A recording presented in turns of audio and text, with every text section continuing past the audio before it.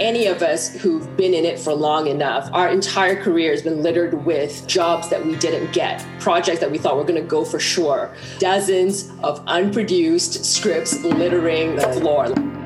All of us are running into both major and minor failures in Hollywood every single day. For every success, there is months, sometimes even years, of painful failure. This is one of the only businesses I can think of where failure is the default. That's the norm. You have to be able to persevere. Like everything in our business, your hands get callous and it all bounces off you. That process takes years. That doesn't happen overnight. I was being told by my manager, it's yours to lose. And I promptly lost it. And I remember thinking like, well, that's it for me. I blew my one big shot. What I've realized from that moment is it's never one big shot. There will be other shots. Welcome back to Screaming into the Hollywood Abyss, a podcast about rejection, failure and adversity in the entertainment industry. When I say welcome back, I mean welcome back because you haven't had the chance to listen to our dulcet tones for 10 weeks now. Noah, tell people what we've been doing, or at least what you've been doing for the last 10 weeks. First off, I expected a little bit more excitement. It's been 10 weeks since we've done this and seen each other.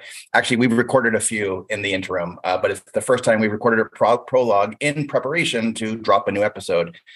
What have I been doing? I moved from Los Angeles to Hawaii. So that was a pretty major endeavor that took a lot of time. It was one of the reasons why we had to take a little mini break in between seasons. Dan, what were you doing? Wait, you moved to Hawaii? Oh, I thought you were just annoyed at me about one of my mean tweets and you just weren't sort of hanging out with me anymore. Well, we did that as well. Those two things can exist in the same universe. Oh, I see. How's Hawaii? Hawaii is everything you hope it to be and a little bit more. It's really great to be out here. It's fun to be near the production where I'm working. We are just getting back settled into a Hawaii way of life, which is a little bit slower, a little bit more laid back.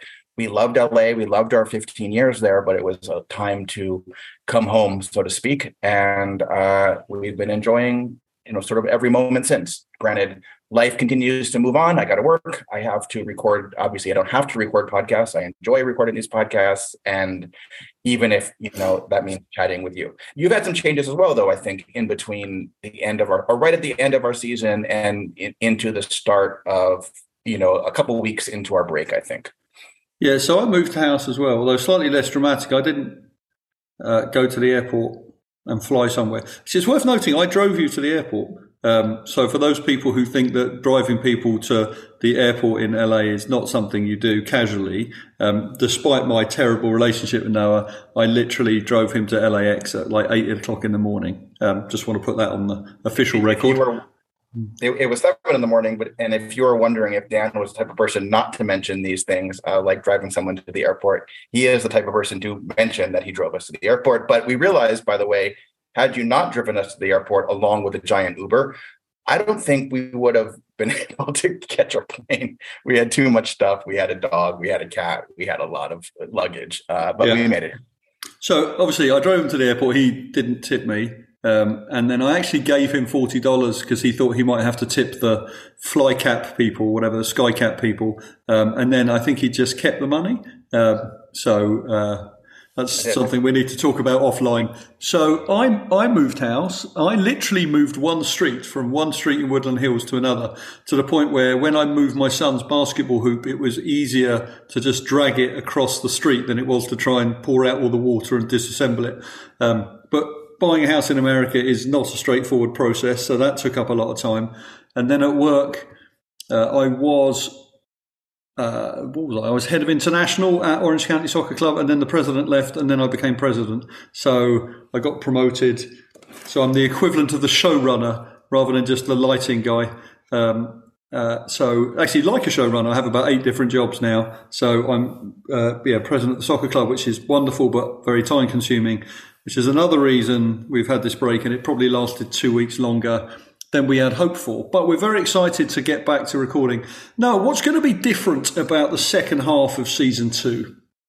Well, I think the first thing it's worth mentioning to everybody is we have a sponsor, and this didn't come sort of easily for us in the sense that we weren't looking for a sponsor. We had been approached by a couple of people, as Dan says, they were like mattress manufacturers, and that didn't feel like a great match for our podcast. So we kind of passed on those opportunities. We were trying to sort of stay, I guess, organic, under the radar. What do you call it? On the down, but there's a word for it. We were trying to stay,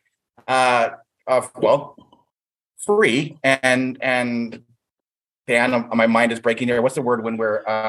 Well, I thought you were a writer. I think the word you're looking for is authentic. We're saying, we're trying to stay authentic, and we, a lot of other podcasts get sponsors, and eventually we got to the size where people were approaching us, and nothing seemed to be the right fit. And then one day, I had tweeted something. I think Dan will give you some more details about that. And lo and behold, a sponsorship opportunity appeared, and we actually couldn't turn it down. It was too perfect for us. Yeah, so no, it's right. I mean, obviously, we have nothing against people who ruin podcasts by having loads and loads of adverts in them, but we just didn't want to do that. It's not fair on you, the listeners.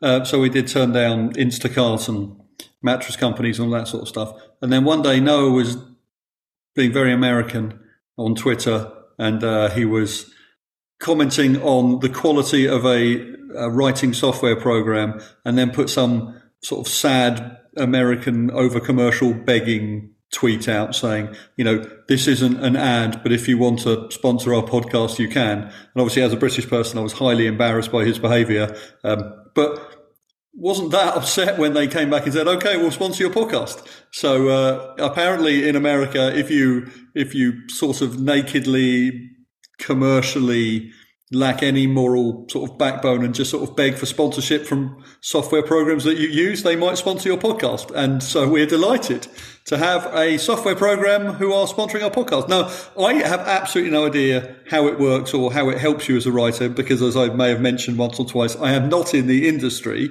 But tell us about Scriptation. Yeah. So, I mean, you can't see me, but as Dan was leading up to this moment, my face lit up because I genuinely like this product, this thing, and I'm very excited.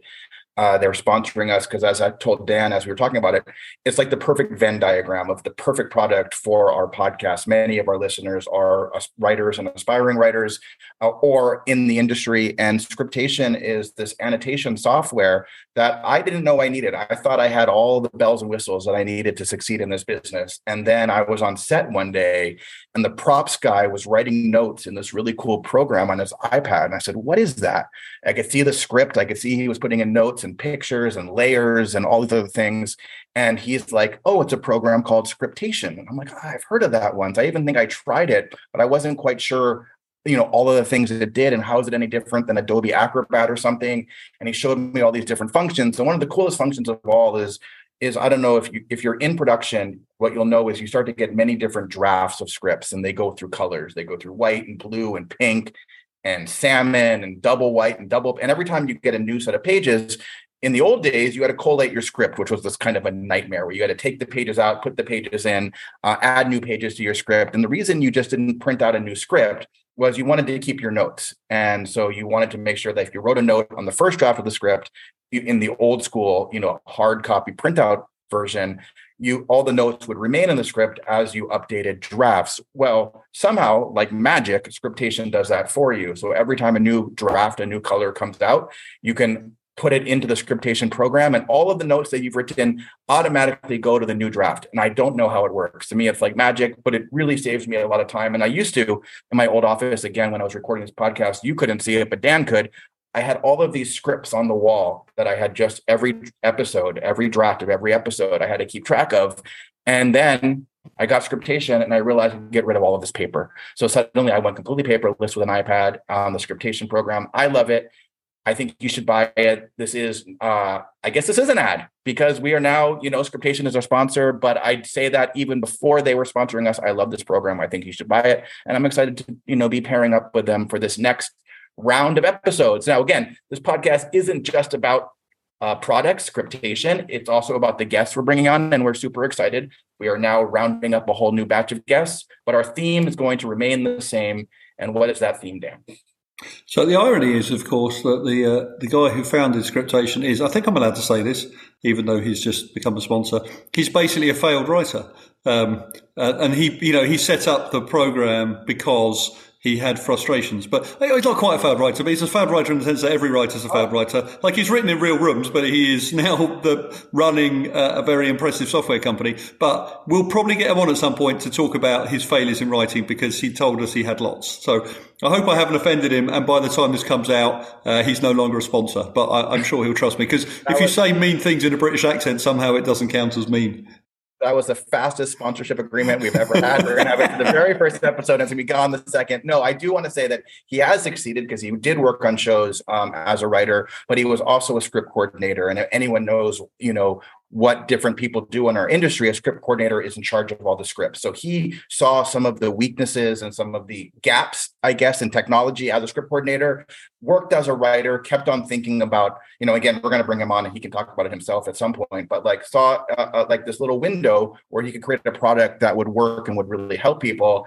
And this business is so crazy, and you're going to find out in this episode that's about to drop that, some big writers don't even suggest you become a writer anymore. Maybe you should found a company that helps writers, write with different programs, because things have gotten really difficult.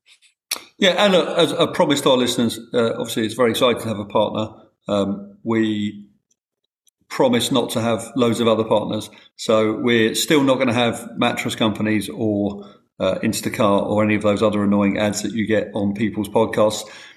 I think the only other podcast partner we would take is a whiskey company, because I like whiskey, and Noah likes writing software. I like whiskey. So, but other than that, we promise to keep this relatively ad free. So anyway, let's get on with the show. Actually, I suppose we should tell you who's going to be on the episode that you're about to listen to, if you haven't just wound through this bit. Noah, who have we got on? We have the writing partnership of TJ Brady and Rashid Newson. You're going to hear in a second their official introduction. They're the showrunners of Bel Air, and they've done many other things. I think these guys it was really fun to have a pair on. It's been a while since we had a writing partnership on, and obviously we kind of dig into them about the nature of their partnership. Dan tried his best in the course of the 40-minute interview to break them up. I think he was unsuccessful. Yeah, Dan, what do you think about what happened in the next 30 to 40 minutes of this interview? Yeah, and interesting. So actually, if you had these guys on, probably on any other podcast in the world, the first question would be, please say something about Will Smith. But because that's not what our podcast is about, we didn't even think about asking that question, even though it probably fits somewhere into the rejection, failure, and adversity portfolio. We just asked them about their writing, and it's a great way back into the episode. So I hope you missed us as much as we missed making these, and enjoy the show. Yeah, we'll talk to you guys next week. Welcome back to Screaming into the Hollywood Abyss, a podcast about rejection, failure, and adversity, brought to you by Scriptation, a software program that makes the hard world of Hollywood a little bit easier. As ever, I am Dan Rutstein, your non-entertainment, polite British co-host, and we have Noah. And I'm your even more polite, yet in the industry, co-host Noah Ebslin. On today's podcast, I'm thrilled to introduce TV writing and show running team Rashid Newson and TJ Brady. They're currently the EPs and showrunners of Bel Air, but have also worked on shows like The 100, Narcos, Shooter, The Fix, and The Chi, amongst others. Welcome, guys. We're excited to have you. Thanks so much. Really Happy thrilled to be here, guys. Yeah, thrilled to be here. Thank you. So I guess we'll start with an easy question. So we've had either writing pairs on before, or people who are part of partnerships. And obviously it's a slightly different industry for you guys it is to everybody else in terms of how you work together. So we'll start with something easy. So I'll start with Rashid.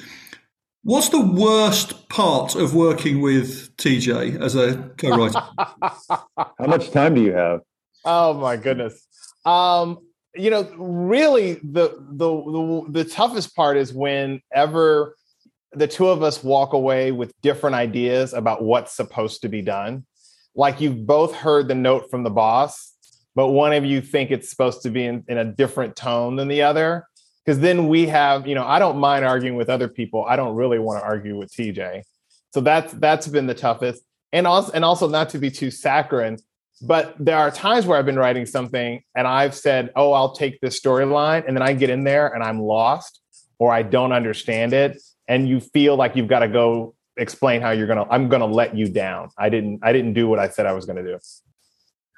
So actually, that was a remarkably benign answer, but that's quite an interesting one, because one of the things we've talked about a lot on the show is notes, both from how people give notes and how people receive notes. So, in terms of that point about the notes, when you both take a note differently, how does that actually play out? Does somebody brave enough to go back and say, did you mean X or did you mean Y, or do you just sort of muddle through it? How do you actually deal with that reception of notes? Because obviously it's a tough thing anyway, but when there's two of you understanding it differently, I imagine that creates another layer of intrigue. So we have learned to go back and get clarification. I don't have a problem bothering the hell out of anybody who gave us a note to really get down to what they mean, because more often than not, the notes we get, there are a lot of words there that you could take any which way, and I think that's by design. It's sort of like, we want you to change it. We're going to give a bunch of ideas. If you take those ideas and nobody likes them, that's not my fault. And if you do something on your own, I can just point to the thing and say, why didn't you do what I want to do? So if that's the case, we like to get people on the record for what they mean. Do you want this in? Do you want it out? Do you want it to be a blue parakeet or a green parakeet? You said it should be a blue parakeet. If we change that, is that going to satisfy you, or is there's something deeper here? So we have learned to get there. Other times, if we are getting notes and people aren't available, or we're kind of on our own, we have a system that's like, who's more passionate about this? Like if I can see Rashid is ready to kick a hole in the wall because he feels really strongly about it, and I don't, he's going to win. I don't, and that's not a card we play too often. Nobody abuses the "I'm the most passionate about it" card, but it's there. It's there. Well, see, I want to actually flip this question now, because I'm really interested in this, not getting notes, but giving notes, because you're two bosses in a room, often in the writer's room, or to the production crew. Do you try to speak with one voice? What happens? I guess my real question is, what happens when you guys are not 100% in agreement? Do you try to speak with one voice? Do you sidebar? How do you best relay and come back to your group? We try not to fight in front of everybody else. I mean, that just seems like everybody would lose all their confidence in us if that happened. So we do talk a little bit about it. I will admit that I tend to be the one who wants to push it maybe a little further. TJ is more likely to say, Rashid, they're going to kill that. Why are you serving that up? And then there are times where I think we agree. I'm like, well, let him shoot it down. I still want to try. And we try to, I think, give each other that leeway. But you really do want to have it. You do want to speak with one voice, because we've been in those rooms where there have been multiple people, maybe there's a creator and a showrunner, and you're watching them have a civil war with your fucking script. And it's horrible. It's horrible. You're like, they're not going to actually come to a resolution. They're just going to argue. We've been in those. Remember, TJ will remember this. I mean, we've had a notes meeting between a showrunner and a creator, and it took like 5 hours.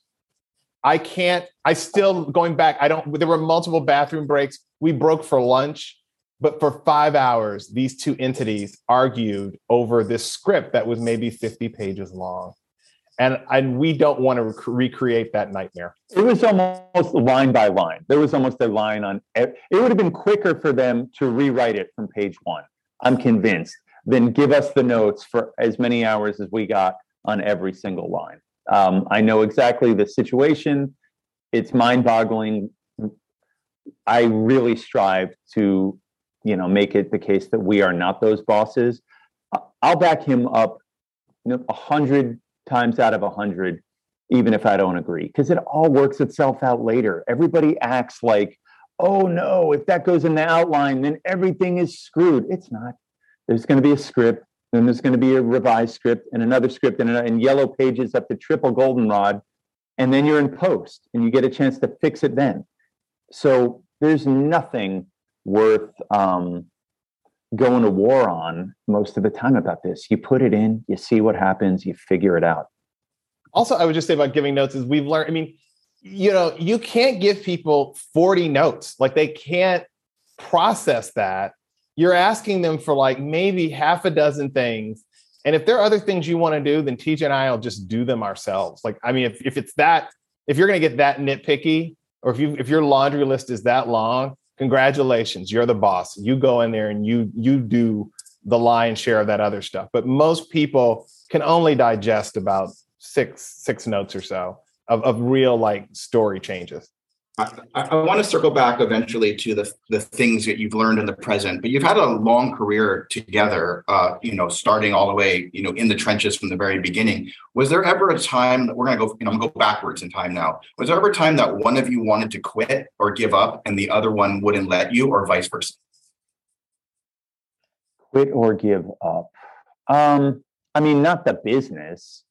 There may be in some shows here and there. There were some. I remember walking with you, and there were some you were going to open up a restaurant on an island. And yeah, I mean, no, there were times where, here's what I've said. I've said, if this is what it's going to continue to be like, given a certain bad situation, if this is all it was going to be from now to the end of our careers, I'll do something else. But the good news is in Hollywood, there is no prison sentence longer than 6 months, really. I mean, most jobs don't last longer than that. So if you can just sort of gut through that, most of the time you get yourself in a new situation. And and to follow that, I mean, I have at times, you sometimes, I mean, there are jobs that are so bad, you wonder, you question your choices. Why am I doing this? Is this the state of the business? Is this all there is? I mean, we're happy we're showrunners. At one point, it seemed so elusive. I mean, unless you had a project that had, IP and an actor and a director and all these things sewn up, you were never going to get in that seat. And certainly, I think TJ and I, we'd been number twos on a show. We'd been in those, in the hierarchy. If you had told me that was going to be the rest of my career, I either would have had to have figured out a way to give less or walk away. So I feel a little bit bad about asking this question, but equally, you did agree to come on the show, and there's two of you, you probably expect it. So obviously, Noah asked a question about did one of you want to give up or not. Mine's slightly nuanced version of that is, because obviously in your world, there's people around you, there's your agents and there's managers and all that sort of stuff. Have you ever, or indeed maybe executives, have you had a situation where somebody has tried to break you up? As in someone said, look, Rashid, TJ's holding you back. Why don't you come and do this? Or the other way around. Just like, does that, I don't know how that works, but I'm pretty sure Rashid gets told that on a bi-weekly basis these days. Yeah, there was somebody who didn't do that. They said that we got let go from a show, and the person said, I want you to know if it was just you, I'd keep you, but whatever. And it didn't have the guts to say it to Rashid. It was a very cowardly move. And I actually called him out on it. And, I had nothing to lose at that point. And so when he said that to me, I said, saying something like that, I mean, that just proves you're an asshole. So we're better off. Yeah. I mean, I haven't had that. What I've gotten is people will come to me with some idea and they'll say, well, do you always have to write with TJ? And I'm like, I don't have to, but I like to, it's like, it's all I'm doing. We've been at this long enough that I am firmly convinced that we are better off together than we would be on our own. If you doubt that, the marriage, I'm sure, dissolves pretty quickly because the pressure is so intense. So, yeah, I mean, I think, people, we've had some scrapes. We've been asked to leave jobs or not come back. And I will raise my hand and admit that I'm probably the one who's been singled out as the loudmouth who, earned us our walking papers. but TJ's never wavered. And I've had people who basically came to me and said, well, there's this project I'd like to do with you, or I think you'd be right for. Do you need TJ? And I don't entertain those ideas. So I know Noah's going to want to ask you about some of you've said things like bad jobs and shows you've got fired from, and obviously that's the bread and butter of this show. So we're going to be delving into those. But just before we do, I guess this might be my last sort of couples therapy type question, but it might not be because this is fun. So actually, this was less this mean. Actually, this is just I'm just interested. So both in terms of when something goes really well, how do the two of you celebrate that? And when something goes badly, how do the two of you handle that? When it goes well, we've had times where we're on location somewhere and we're like, it's around the corner, and we've gone and had a drink, when they're setting up the lights or something. Or one of my favorite memories is after we wrapped season 1 of Bel-Air, first season of showrunners, we made it to the finish line. And I'll tell you what, that was not always a certain thing along the way. So it was, I don't know, like 1 a.m. I had some friends meet at my house, and Rashid came over and we sat in my house and, killed a couple of bottles of bourbon and just told stories about the season. And, everyone took an Uber home because it would not have been, it was kind of this sort of fellowship around having gotten to the finish line on something and really taking the time to mark the moment and remember. And like, no matter what, we did it and nobody could take it away from us. So I don't know, alcohol, I guess. I know. I'm wondering if it makes us look bad, because I was like, the answer to both of them is we go have a drink, right? Like, if we're celebrating, we went when we've been fired. We always go have a drink too. Yes, we go to a bar.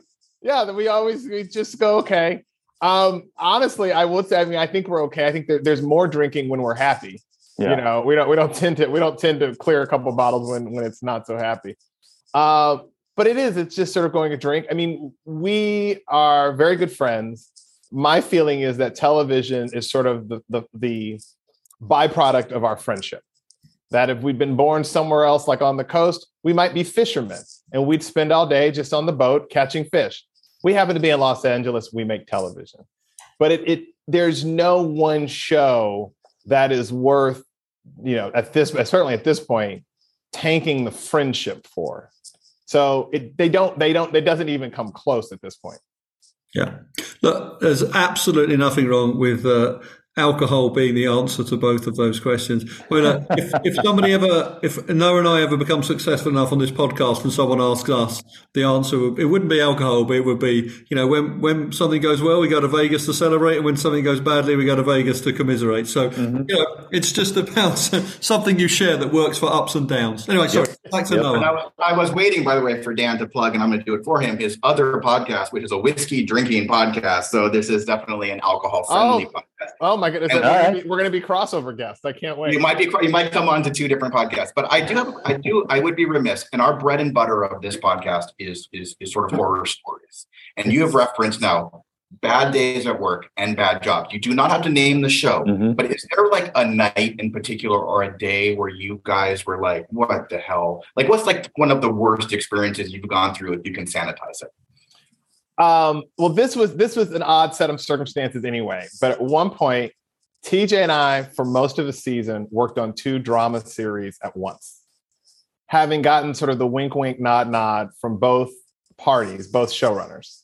It's not allowed, just to be clear. Yeah. We were clearly in violation of things, of rules. But one show got delayed, the other show got picked up early, and they both wanted us, and we were like, sure. And so we were working on one show from 10 a.m. to 1, and then we worked on another show in the afternoons on another lot.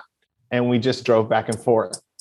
And it did become this sort of mind-bending nightmare, because on the show that happened in the morning, we were wonderful. The showrunner listened to us. We were like number 2. Everything that we said was great. In the afternoon, we were hacks, and they hated us. And we'd been hired by the boss but nobody else in the room wanted us there, and the boss wasn't there every day. So it was like this squabbling, mean, vicious sort of setup. And it played tricks with your mind because we'd be heading back to our cars after the day and be like, are we shit? Are we hacks? I mean, they just attacked us. And we made a lot of money, but I sometimes say things can get so bad you want to give the money back. That was pretty damn close. For me, it sticks out. So part of this, we live in LA, was a long ass commute to where the writer's room was. It was just epically long. So that's, you start and end the day and a long, uncomfortable time in the car, minimum of an hour if you're lucky. We had worked on this thing for 6 months, and then all of a sudden they threw the whole season out, fired the showrunner who had hired us, and then basically producers and a director came in to like run the writer's room and talk to us like we had never even like seen final draft script writing software, like that we were morons, that we didn't know what we were doing. Every day started with basically how bad we all were at our job for having been a part of that first 6-month effort. Now we're just mid-level people. We just would show up every day and pitch ideas. But these guys could not resist shitting all over us to start the day every day, which is a tough place to do your best creative work, right? And then they would just sit there and talk to themselves all day, and we had to sit in the room. No one cared about what we had to say. Nobody acknowledged when we would pitch an idea. I felt like I was being punked, or I was on Candid Camera or something. It's kind of like, how much can someone take before they absolutely lose their shit? Was that experience. So I could not wait for that job to end. Now, the thing I'll say, the show I was talking about, and then the other show that TJ was talking about, what they had in common is the people in charge believed that they were doing groundbreaking work. I mean, that these shows, I mean, they were reinventing all of television. I mean, really maybe the narrative itself. And of course they came out and they were hits to some degree, but there was no revolution. They were not, they were not recognized for their brilliant. There were no awards. They didn't even win awards, right? They didn't even win awards. And yet everybody there was made to feel miserable because they didn't fully turn themselves over to the cult that said that we are going to, just revitalize television in a way no one's ever seen before. Yeah, I have a thing I like to say. As a creative person, as an artist, you're not allowed to put yourself in context. You're just not allowed. You don't get to brand yourself this, that, or the other thing. The public gets to do that. And it should be about your work, not even about you. And so people who try to put themselves in context as the greatest thing ever to hit the airway or whatever, before the thing has even aired, I have a problem with them on a philosophical level. And so we're off to a bad start already. If somebody's just up there proclaiming their greatness without any receipts and anything like that. And the other part is, these are TV shows, man. I mean, this is not people who lose sight of what we're actually doing. I love it. I feel like I was born to do this. I was put on this earth to make TV shows. That said, I don't think making TV shows is more important than, I don't know, I could name 50 other occupations or pursuits that have arguably more worth and more than that. I mean, the number just goes on and on. So when you get a combination of those things, it's a bad start, because it also does this. If what we're doing is so important and so groundbreaking and revolutionary and it's going to change the world, then those people feel they have a right to treat other people like shit in pursuit of achieving whatever ideal it is that they've set out. And that's just, I don't agree. I want to stay on this for a second because this is fascinating, but I want to rewind a little bit to something you said in the very beginning. You talked about having a show that loved you and a show that hated you in the very same day. Now, many of us have worked on simultaneous development where one set of producers love you and the other set of producers are souring on you and hate you, or you're in a room where one showrunner likes you and the other one doesn't. And all of a sudden, how do you deal with the schizophrenia of that? Because we all are, you said you don't do your best work when you're operating in this place of fear. How do you process it? We've had a lot of guests who do therapy. Do you guys talk it out together? Wives, like siblings, like how do you work through this? Because it's hard. I don't think in the very beginning, I don't think we processed it well at all. I mean, we got in the car every day and would complain to each other for like the 40-minute drive home. I mean, it was just, and really were like, why are we doing this? And what are we going to do? And can we get out of it? And who can we talk to? And how do we make it stop? And why are they, we were miserable. I think the thing that came out of it that I took with me was eventually it dawned on us, we're the same people throughout the day. Like, it can't be that I'm brilliant in one room and an idiot in the other. Like, that's not about me. That's about the other people I've surrounded myself with. And so at some point we did realize, like, okay, this isn't about us. And I'm glad they kind of happened at the same time, because if we had just been in the miserable room, I think it could have done incredible damage to our confidence and self-esteem at that point. But we did have the morning room where it was like, oh, actually, this is going great. And they really do adore us. To your other question, I do see a therapist. And I see a therapist. I mean, my therapist and I, we don't really talk about my marriage. We don't talk about my kids.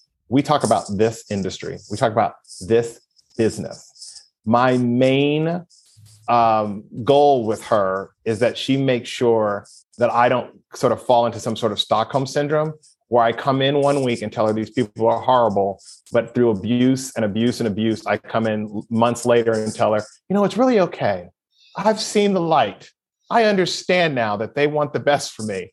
She's there to say, hold on, you said you weren't going to let this swallow up your life. And it holds me accountable, because that can happen. I mean, we all want these things to work so badly, and they like to pretend that if you just give a little more, if you work a little harder, do one more draft, we'll get there. And it's mostly a lie. Yeah, art is not a license to be an asshole. Art is not a license to abuse people. And those who think so are just people that I don't think we'd get along with. And knowing that up front is a good thing. So, I would like to think that our legacy to this business and this earth is about being good humans, putting something positive into this world. Because I believe those things, resonate and reverberate longer and matter more in the long run than almost any piece of art I can think of. We can debate that all day. I'm not really interested in debating it. My mind is made up. So, and I audit Rashid's therapy. He gives me some cliff notes at the end of each session, which I appreciate. And the way I deal with it is I dive into, my relationship with Rashid. I lean on that heavily. My marriage, my wife, I lean on her heavily. I dive into my kids. I have 4 children, and my family means everything to me. So when I'm not feeling the love over here, I will make sure that 1, I don't take it out on the people I love, and 2, that I just dive in and appreciate and soak up all these other blessings in my life. That's about it. Brilliant. If I may, excellent answers from both of you to probably an average question from Noah, but very good answers. I'm slightly obsessed now with trying to get you two to argue with each other. So credits. Whose name goes first? Is it always the same way round? When did you decide who gets to go first? Do you ever argue about it? I'm fascinated. As a non-industry person, I don't quite understand exactly how all that works. I'd love to know. It's always Brady Newson. It's alphabetical. That has never changed. I don't think it will change. I mean, if we can flatter ourselves, the precedent we used is it was always Lennon McCartney. Like that. I don't care what songs they did together. It's always Lennon McCartney. Yeah, so, I mean, and here's the thing. I'm not walking around with a swollen head about it. I could, if it was, we just had to choose at one point, and that's the way to. If you want to hear us argue, you could. Let's talk about like self-promotion and social media. Like, we have different opinions on that. Maybe it's because I'm old. I just don't care. Rashid I think cares more than me. So I think there's value to engaging the audience. And my thing to writers is it's something you take with you from show to show. That to the extent you build up an audience or people who are following or interested in your work, it helps. And certainly if you have work outside of television, it's easy to leverage. I wrote a novel called My Government Means to Kill Me. And boy, did I tell that TV audience all about it. Fantastic. So I understand the Brady Newsom thing. Obviously, the other way of looking at it is obviously R comes before T in the alphabet in the same way that D comes before N. So there is another version of it where you do it with first names. In terms of writing pairs, did you have any, when you were coming through the system, were there any writing pairs that you saw, that you worked with, that were role models either in a positive sense or in a not positive sense? We owe our careers to this writing team. We had gotten hired. Our first show, Lie to Me, did a good first season, but then there was kind of a regime change there. And Liz Craft and Sarah Fain, they had been around the end of our first season, like got put on as consulting producers, and we got to know them and help them. And then when Sean Ryan took over season 2, they vouched for us and said, why don't you keep these guys? We've since gone on to work with them a couple other times on The 100, The Fix. Just we have lunch with them every, once or twice a year. We catch up. We're friendly socially, and we've done things with them. Part of that is just because they're fantastic people. But there will always be the gratitude of knowing that we might not be here without them. Yeah, I mean, they saved our career in its infancy, and so you tend not to forget that. But they've also been incredibly helpful as we've moved up the ranks in sort of helping us navigate the big picture. I mean, when you are a lower level writer, you basically you don't imagine anyone except the people in the room with you. As you go up, you need to think about the executives, the people who run the studio. I mean, the names get bigger and bigger, and you get a better view of how you work in that ecosystem. And they were very helpful in helping us figure that out.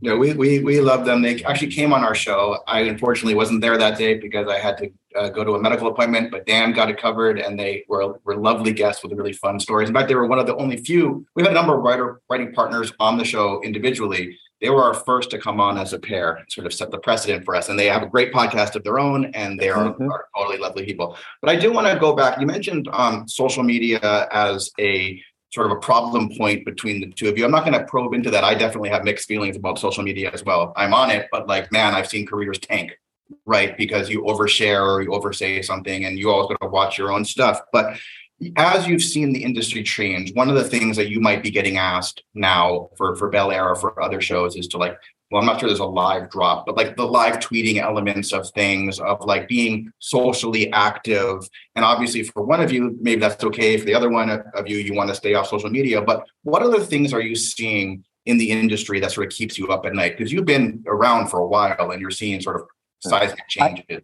It's not that I'm not on social media. I mean, I post pretty pictures of flowers and the occasional photo of my family once in a while. I don't think it should be abolished. I am very, very judicious about what I post and share. The changes, it's a part of this industry. I can't deny that. I'd be lying if I said it wasn't. I know it's important. I think I'm just a little resistant to how important it actually is.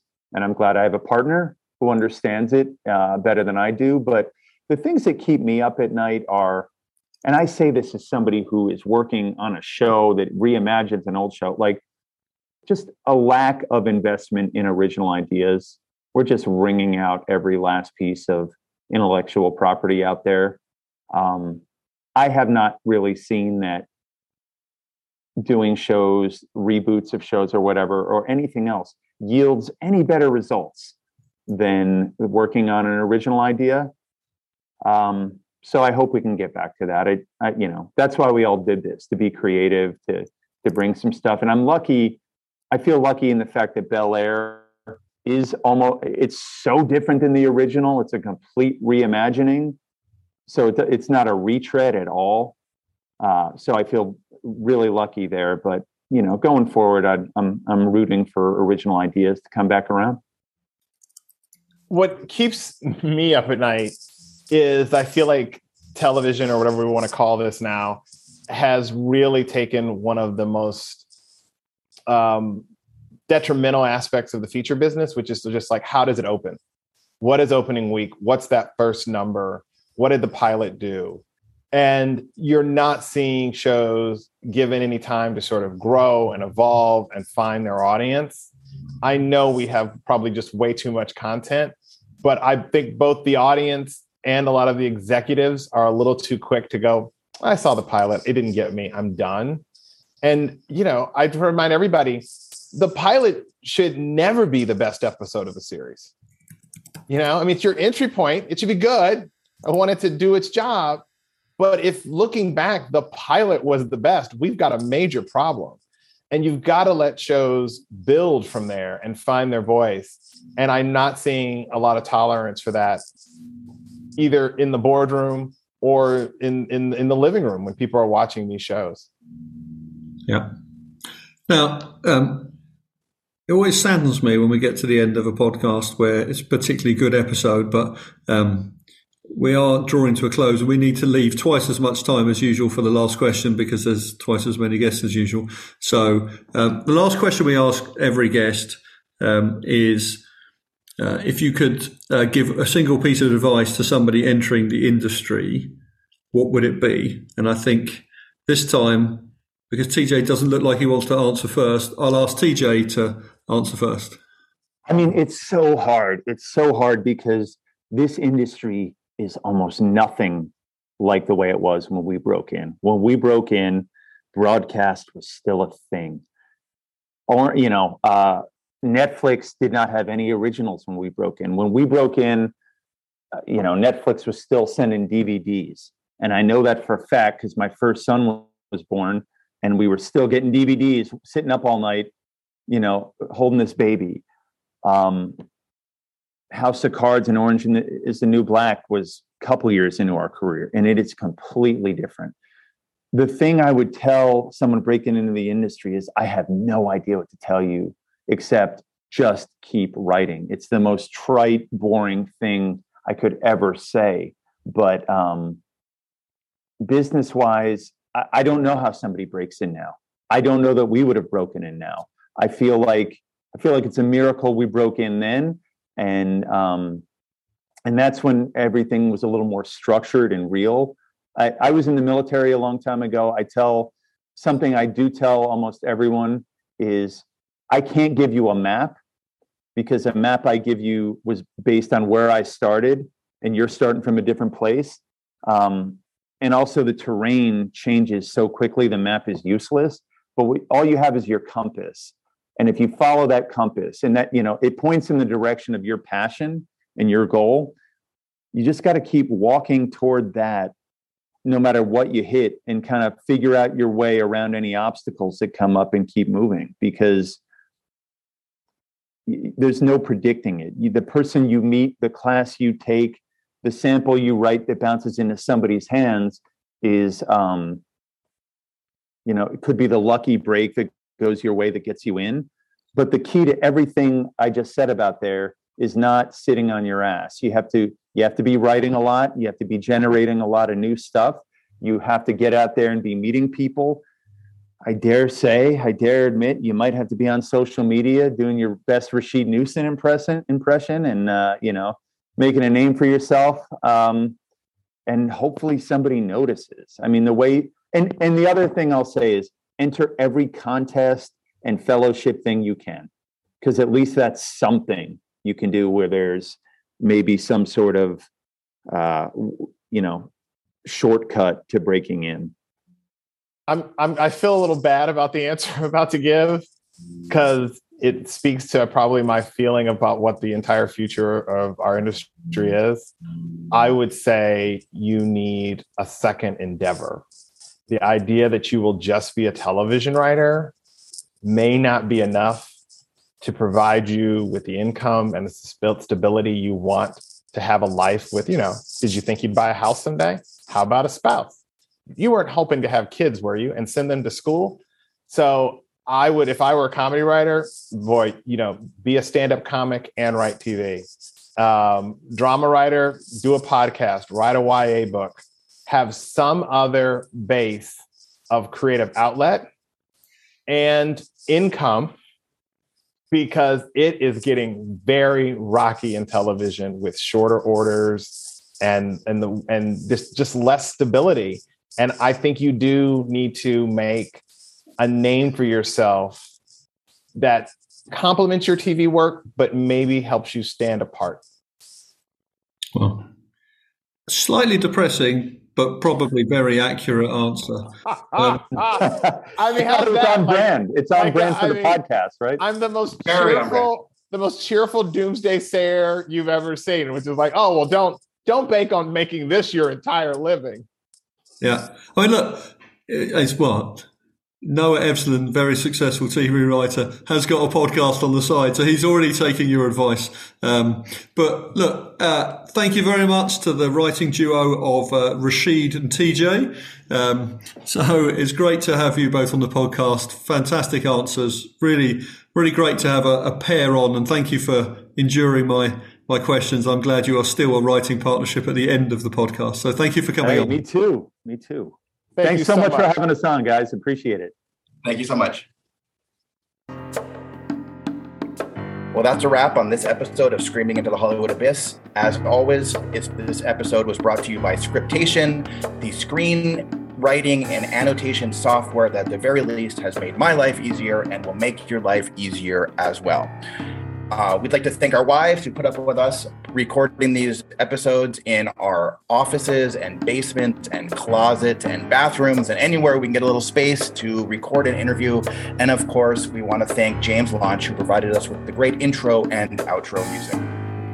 If you want to find us on social media, you can find Noah at @nevslin on Twitter, tweeting a variety of writer-based nonsense and some terrible puns and occasionally begging for sponsorship.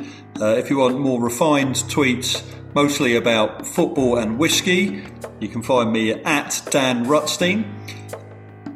If you're interested in buying a copy of Scriptation, if you go to www.scriptation.com/Sitha, SITHA, you will receive a special discount. Thank you very much for listening. As always, we appreciate you. Please give us any feedback, mostly positive stuff about me, and we will see you next week.